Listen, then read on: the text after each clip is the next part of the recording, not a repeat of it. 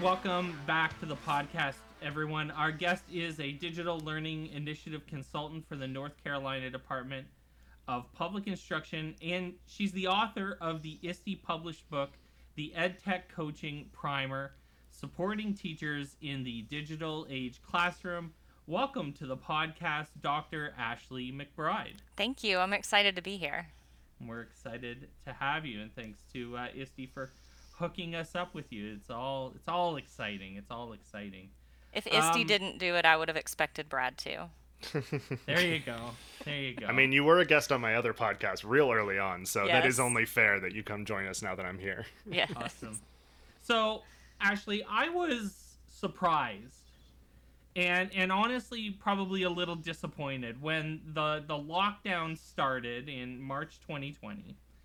And there were huge shocking amounts of teachers who still had no idea, what an LMS was, for example, how to use it, and how to, even like turn it on and get it working. It seems like we spent decades. Yeah. We literally, like, I remember being in sessions on like in like 2013 and 2014 on things like Blackboard, and then it was Schoology in 2015, and then it Yeah. was Google Classroom in 2017, and like almost a decade, trying to move people into the modern technological age of teaching. And we were still completely unprepared for remote learning. Is that a fair assessment of kind of where we were in March 2020? Because that's what it felt like to me. I think it really depends on where you were specifically as a teacher. If you were in a place where you already had one-to-one devices, you had support for those devices, you weren't just thrown devices at you.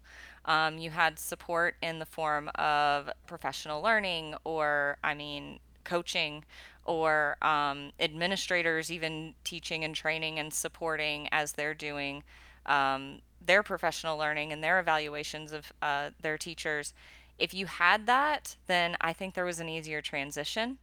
But no, I think your assessment is very fair, because I remember when I became an ed tech coach, which was my first transition outside of the classroom. So I was a classroom teacher, and I wanted to do something with the carts that were in the school building, and I tried to Mm-hmm. check them out every week, tried to do something with them, and I could tell I wasn't doing it very well. So I started working on a graduate program for educational technology. So I was trying to learn this stuff.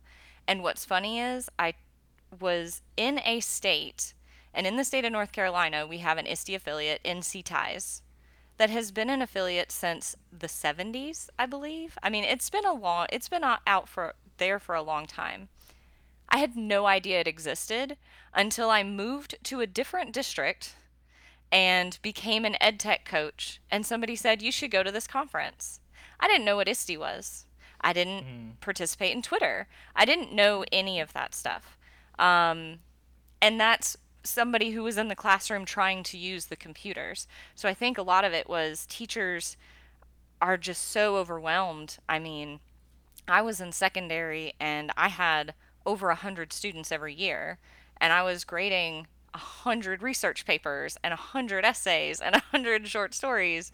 I mean, it's crazy the amount of work that is put on these teachers, um, or teachers in general, all teachers. But I think that that's kind of where a lot of that stems from. Is it's that information is out there, and it's not that it's not accessible, it's time and how to get that information to somebody in a way that it actually impacts them in that moment. And I think that's the piece that we were missing. And Hmm. of course, COVID hits, and everybody's pushed into it.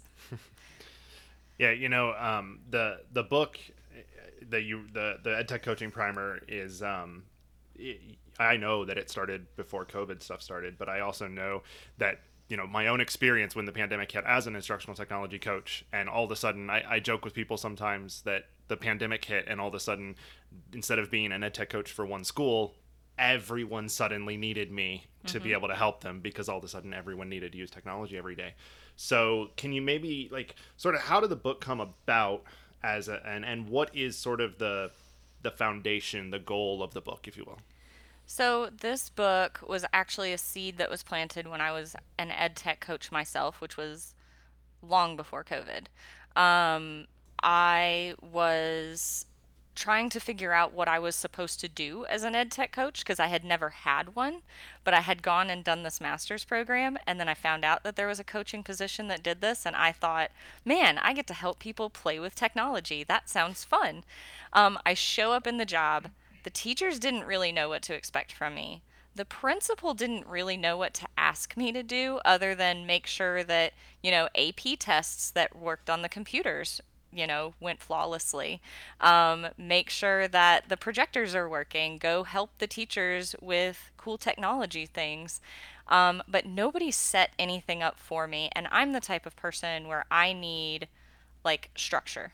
And I like checklists and I like things that I'm supposed to be doing. So it was me kind of growing into this position where I did a lot of research on how I could get my teachers better professional development on digital teaching and learning strategies. I knew that I didn't want to just do a session once a week or once a month where I was going, here's a cool tech tool, here's a cool tech tool, here's a cool tech tool, and then them just try to use them if they worked. Because that's the way PD was thrown at me as a teacher. I remember sitting in an Ed Puzzle, and I never used Ed Puzzle until I was an Ed Tech coach. Even though I had the computers in my class, it would have been fantastic. But the timing of when I had that Ed Tech tool training, it was literally thrown at me like, hey, this is a cool thing. And then nobody talked to me about it. Nobody talked to me about how to implement it. There was nothing about my curriculum specific needs. And I kind of was like, why am I sitting here? I need to grade papers. I have 100 research papers sitting on my desk. I need to be there, not here. So as a coach, I wanted to build a structure that worked for my teachers. And that's whenever I started doing professional development and I started trying to do coaching with it. And I started to build a structure there. I left that position and I was having a conversation with a high-ranking administrator one day, and that individual said to me, I don't think you need an ed tech coach in every single school. And I truly disagreed with that. I said, no, every school needs an ed tech coach. Look at what I was able to accomplish. And essentially what was said to me was that it's because of who I was. Because I was trying to work and just the way that I was the reason why that position worked. And I did not believe that. I knew it was because I had built some sort of structure that helped me to really help teachers integrate. And I had something come about it. Like I felt like that if you brought a person in and really helped to kind of frame up their job and the administrator understood and the teachers understood what to ask, then it could be done elsewhere. It wasn't just me. So then I get a position as a tech director, and I was able to have an ed tech coach in every single building, which was phenomenal. And that's when COVID hit. And having a ed tech coach in every single building, what we were able to do was astronomical. Because we had somebody for every teacher. They knew exactly who to go to for support. They didn't even have to ask. Those teachers were so used to those people in the building that when COVID hit and they didn't know what to do, those ed tech coaches in those buildings were getting emails and emails and emails. So, sorry. So Ashley, you've started to make the case for the actual next question. So I want to actually interrupt you because I mean what we're seeing in a lot of school districts is the morphing of a role where they initially hire an ed tech coach, but then that ed tech coach turns into a generalist, right? A more non ed techy pedagogical coach, which is, I mean, those are important as well, and there are a lot of those, but they're initially hired as this ed tech coach, and and one of the actual like really interesting ways we've seen kind of this mentality shift is in conferences, for example, where there used to be a lot of conferences specifically related to ed tech, Mm-hmm. like in technology, and like there was a whole company that all they did were iPad conferences, right? That ed tech teacher or whatever. They did iPad summits all over the place. I went to one in Boston. It was awesome. It's where I met Carl Hooker, and it's like, and then he did actually, is another good example.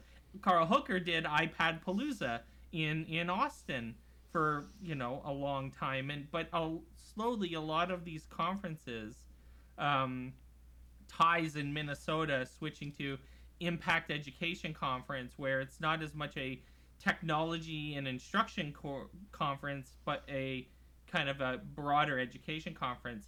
So my question was going to be: is the ed tech coaching role becoming obsolete? And I think your answer is no. And so I want you to keep making the case for it with that context in mind. No, I don't think so because everything changes so fast. It wasn't that long ago that I was an ed tech coach and we had 24, 25 carts in a school for 100 teachers. That's not the world we live in anymore. So, Right. what I was working with those teachers on, you know, those few years ago, is not what their current ed tech coach is working on them with now. Also, there's so much growth for teachers that the technology is not going away, and you need somebody there who's going to always say, let me go figure this out, or let's work together to figure this out. Not saying that any other coach wouldn't do that, but a technology coach is the type of person who's not afraid to touch and break the technology because they know they can turn around and fix it again. Because you have teachers that you have to. I had one teacher actually who would not set anything up unless I was in the room with her and told her exactly what to press and when to press it, because I think she thought she was going to break the internet. And I that's just the way it was. Um, but somebody who can be there for some of those technical pieces too, but also talk about the pedagogy about bringing that technology in, because otherwise you end up with digital worksheets, and that's not where we want to go at all. We don't Right. want to mimic the 20th century learning on a computer. We want to do something different. Yeah, one of the things you said before we started recording is that, you don't necessarily focus on ed tech tools as much as pedagogy around the technology and using the technology. And that's something that I always said as an ed tech coach. I didn't start that way. And you talk a lot in the book about sort of the roles of an ed tech coach over time and the misconception that, like, oh, that's the person that fixes something. My first year as an ed tech coach, I installed so many printers, like just printer after printer after printer. And in my head, I thought, I can be helpful, and then that gets me respect, and people know I deserve this position. And I was like, fighting imposter syndrome by installing printers, which is ineffective. It's not a good mental health strategy. But like, I when I got my second role as an ed tech coach, and even when that one started to evolve, I realized how I could be more effective as a coach. And I think that looking through the book, that it kind of follows that. But could you just sort of, much better than me talking about in printers, maybe your vision of the role as someone who's not just fixing technology, or there some, I don't know, that go with what I just said. That's I mean, that's a constant problem. Is they see the word technology next to it. So in North Carolina, they call it an instructional technology facilitator, which is a mouthful. And sometimes people just hear that word technology and they think, oh, you're going to come fix my stuff. You're going to make sure my printer's working. You're going to make sure that the projector's up and all of that. I asked my coaches to subscribe to something called the 10-minute rule because I did not want them stuck in just fixing things. We want an ed tech coach to be in the classroom doing coaching cycles, co planning, co teaching, working on deep data dives with teachers and really focusing on instruction. Um, so is that kind of what I don't know that I said that much better than you did. 'Cause- Listen, I'm sure you did. Although the work on page 36 of the book does speak for itself. I think that's just the greatest page of the book. I'm just is saying. that the page you're on? Oh, is it? I didn't notice. I was dying to hear how he was gonna weasel his damn name into this episode. Somehow it was gonna happen, and I almost challenged him to do it. And You did. I'm glad, You did. I'm glad we got there. It's good. Yes, Brad is one of the vignette writers in the book. He did write a page. Thank you, Brad. That's, A And page it's that the put my page wife 36. a page that put my wife to sleep when I read it to her. So it's high quality material. It's high quality material. so I thought it was good enough to put in there, so so I'm stealing a note that Brad wrote in our outline, because I do think it's super interesting. And there's a funny comparison. So for example, taxes, punishment type taxes, smoking taxes, for example, taxes on cigarettes, right? As you progressively tax on cigarettes, the tax is supposed to actually, slowly go away, as people stop smoking, and then all of a sudden you have a tax that no one is really paying because no one's smoking anymore. And as that relates to ed tech, here we go. I'm gonna segue. Hop, skip, and a jump. We're 'cause right I there. can. I'm very I- interested in understanding where you're going with this. No, so the idea is that having an ed tech coach in every school is awesome, but don't you eventually work your way out of a job, in the sense that once you know you've gotten yourself to a position in the school where they're super capable, super adept at technology, they are able to discover things on their own. That's the dream. And then so is that the dream? Is that what you're trying to do? Is That- basically that would make be the position dream. obsolete by raising the technology level higher? I mean, that would be the dream, but then you would have to say that everybody in the school is beyond growth, and I don't think that's ever the case. So if you notice, in the book, I talk about the importance of coaching cycles, like going in there, having the teacher work on goals for themselves, having somebody to come in and observe and have the teacher reflect and provide feedback and get that feedback and to take a plan and figure out how to help that teacher grow. I mean, this is something I never had as a classroom teacher, and I would have loved it. And I know that I've done presentations and things like that, and I've asked people, it's like, could you please tell me what I could have done, what you think I could have done better? Or when I think about what I did, I think this. What do you think of my assessment of what I just did? Am I being too harsh on myself? Could you next time? Because I would do this at work sometimes. Could you next time watch for this? Make sure that I'm not teaching to the right of the room, or which is just a go-to example because I used to do that. Right-handed, I would only teach to the right side of the class. I don't know why I did that. But a student said that to me one day. They're like, you're always looking over there. But that's just, that's a little tiny thing.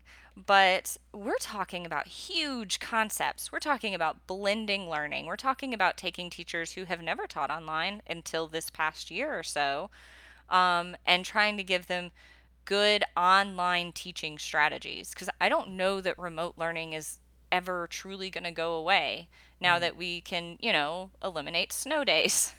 And bad weather days, or we all thought we were kind of coming out of COVID, and now there's this back and forth. I know, Brad, you're in Florida, so that's a different world altogether. What's COVID? I don't know what that is. That's not no idea. But in the rest of the world, there's now different variants, and What's some snow? kids. Also, what's snow? What is snow? You have hurricane days, so you've got your own stuff going on down there. But I don't think that the stuff is going away. And a big concept like, how do you do blended learning? How do you do personalized learning?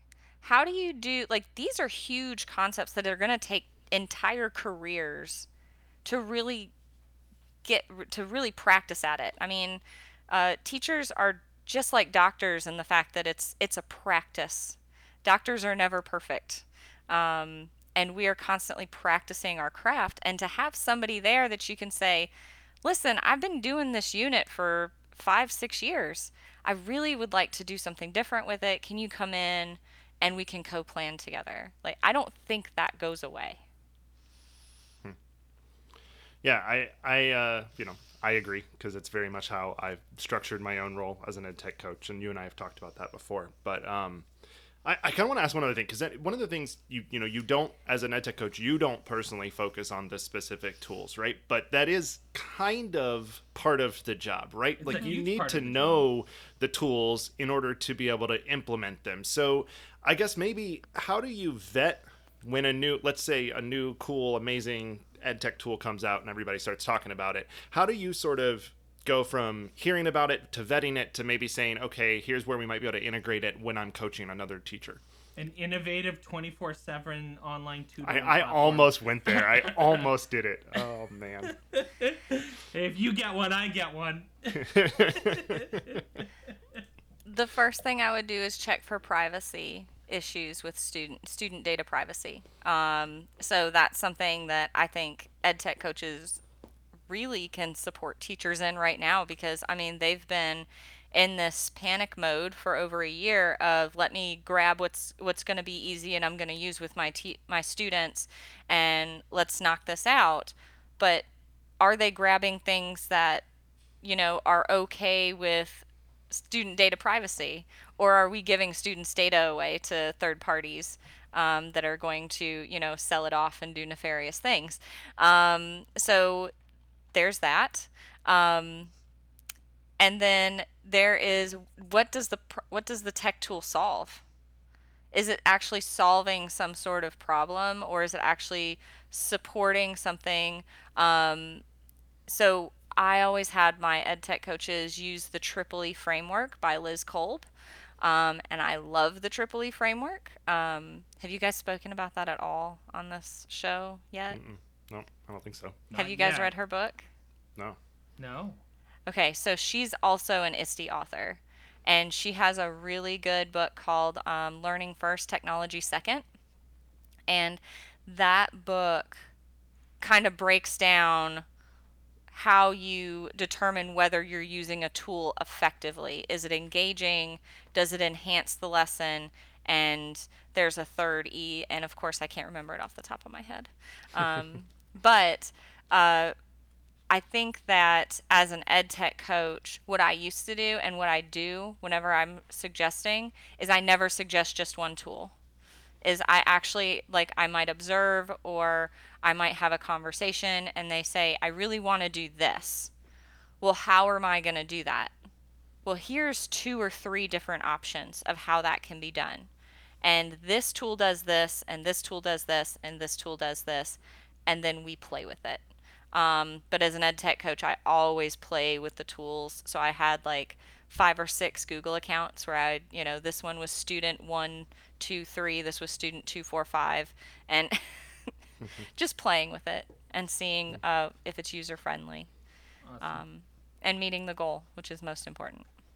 So, the Ed Tech Coaching Primer, it's not out just yet. We have it in our hot little hands, but... It is out. Is it out now? Oh, Yes. well, then I'm going to re-say that. It has started shipping. Well, then I'm going to re-say that. All right, friends, the Ed Tech Coaching Primer is out now, apparently. And you can order it on ISTE. You can order it from Amazon. You can go to the edtechcoachingprimer.com and click on links to order it there for sure as well, and learn more about Ashley while you're at it. Ashley, thank you so much for joining us on the podcast. This was great. Thank you for having me. Yeah, thanks, Ashley.